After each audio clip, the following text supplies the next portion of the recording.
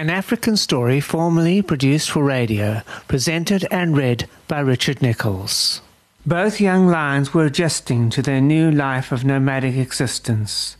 As the morning sun shines brightly, signaling the start of a new day ahead, the conclusion between them was simple: keep clear of the old oak tree area and out of their father's gaze, if they are to stay alive. They could try and align themselves with a nomadic lion that was said to be in the park, and was apparently the brother of their father.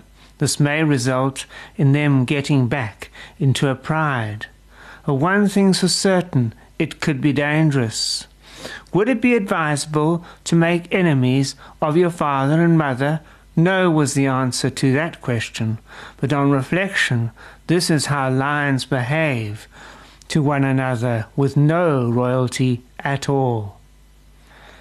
At the old oak tree is Thandi and Sky and 6 older females. The oldest of the group, being Lwazi, means knowledge, and is very controlling in personality, and for that reason is the head lioness within the group, and does challenge Thandi for number 1 position.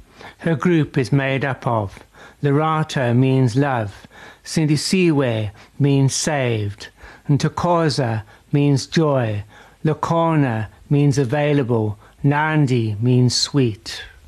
They are long-standing members as they go back to when Cloud, Sky's father, was head of the pride. In some ways they are sisters to him, but stepsisters in human terms, as they had the same father but a different mother. Simbongile means we are thankful. She died shortly after Sky took over the pride. The office was to open later that morning as Jim and Jan went for breakfast with Bob and 2 new staff members. Tulani Buthelezi. Tulani means be quiet. Nkanezi Bengo. Nkanezi means star. Both are to manage the breeding program of the rhino in the park. We are soon to acquire 2 breeding pairs from a park in Botswana. I would like to welcome Tulani Buthelezi to the park, congratulate him on his appointment as a Director of Park Veterinary Services.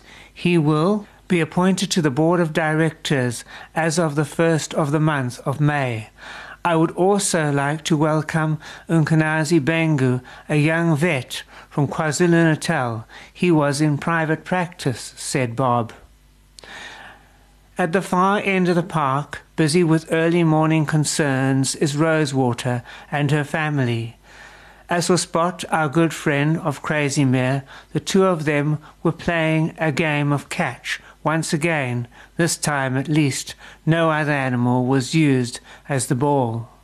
An old coconut shell was used instead.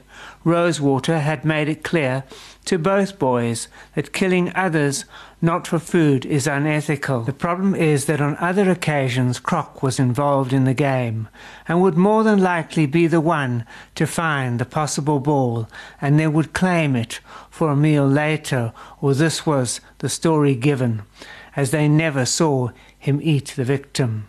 Spot knew very well not to talk back to his mom, and as she would not take children being rude to her in any shape or form. At the office, Jim Davies was in consultation with a company that was to deliver the aeroplane. It was due late in the afternoon and the hangar needed to be ready. As for now, it was being used to store belongings of Fred Winters. Bob was happy for a removal company to remove what he now considered to be junk and needed to go.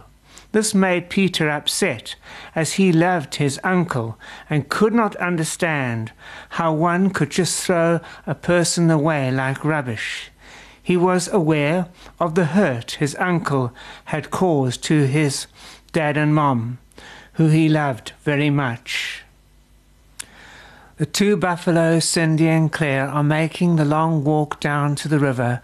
Following behind them is one lonely male lion. Cindy turns and faces the lion, and from her look on her face, she was not happy. Please take your sorry, pitiful self out of my space before I dance on your thin, emaciated body," said Cindy in a tone that shocked Kiefer to his core. He had never had such attitude from an animal that he considered as food. True to form, Cindy was known for bad temper and short fuse. At the office, trouble all over again. You've been listening to an episode of African Story, read and written by Richard Nichols. Join me again for another exciting installment of African Story coming soon.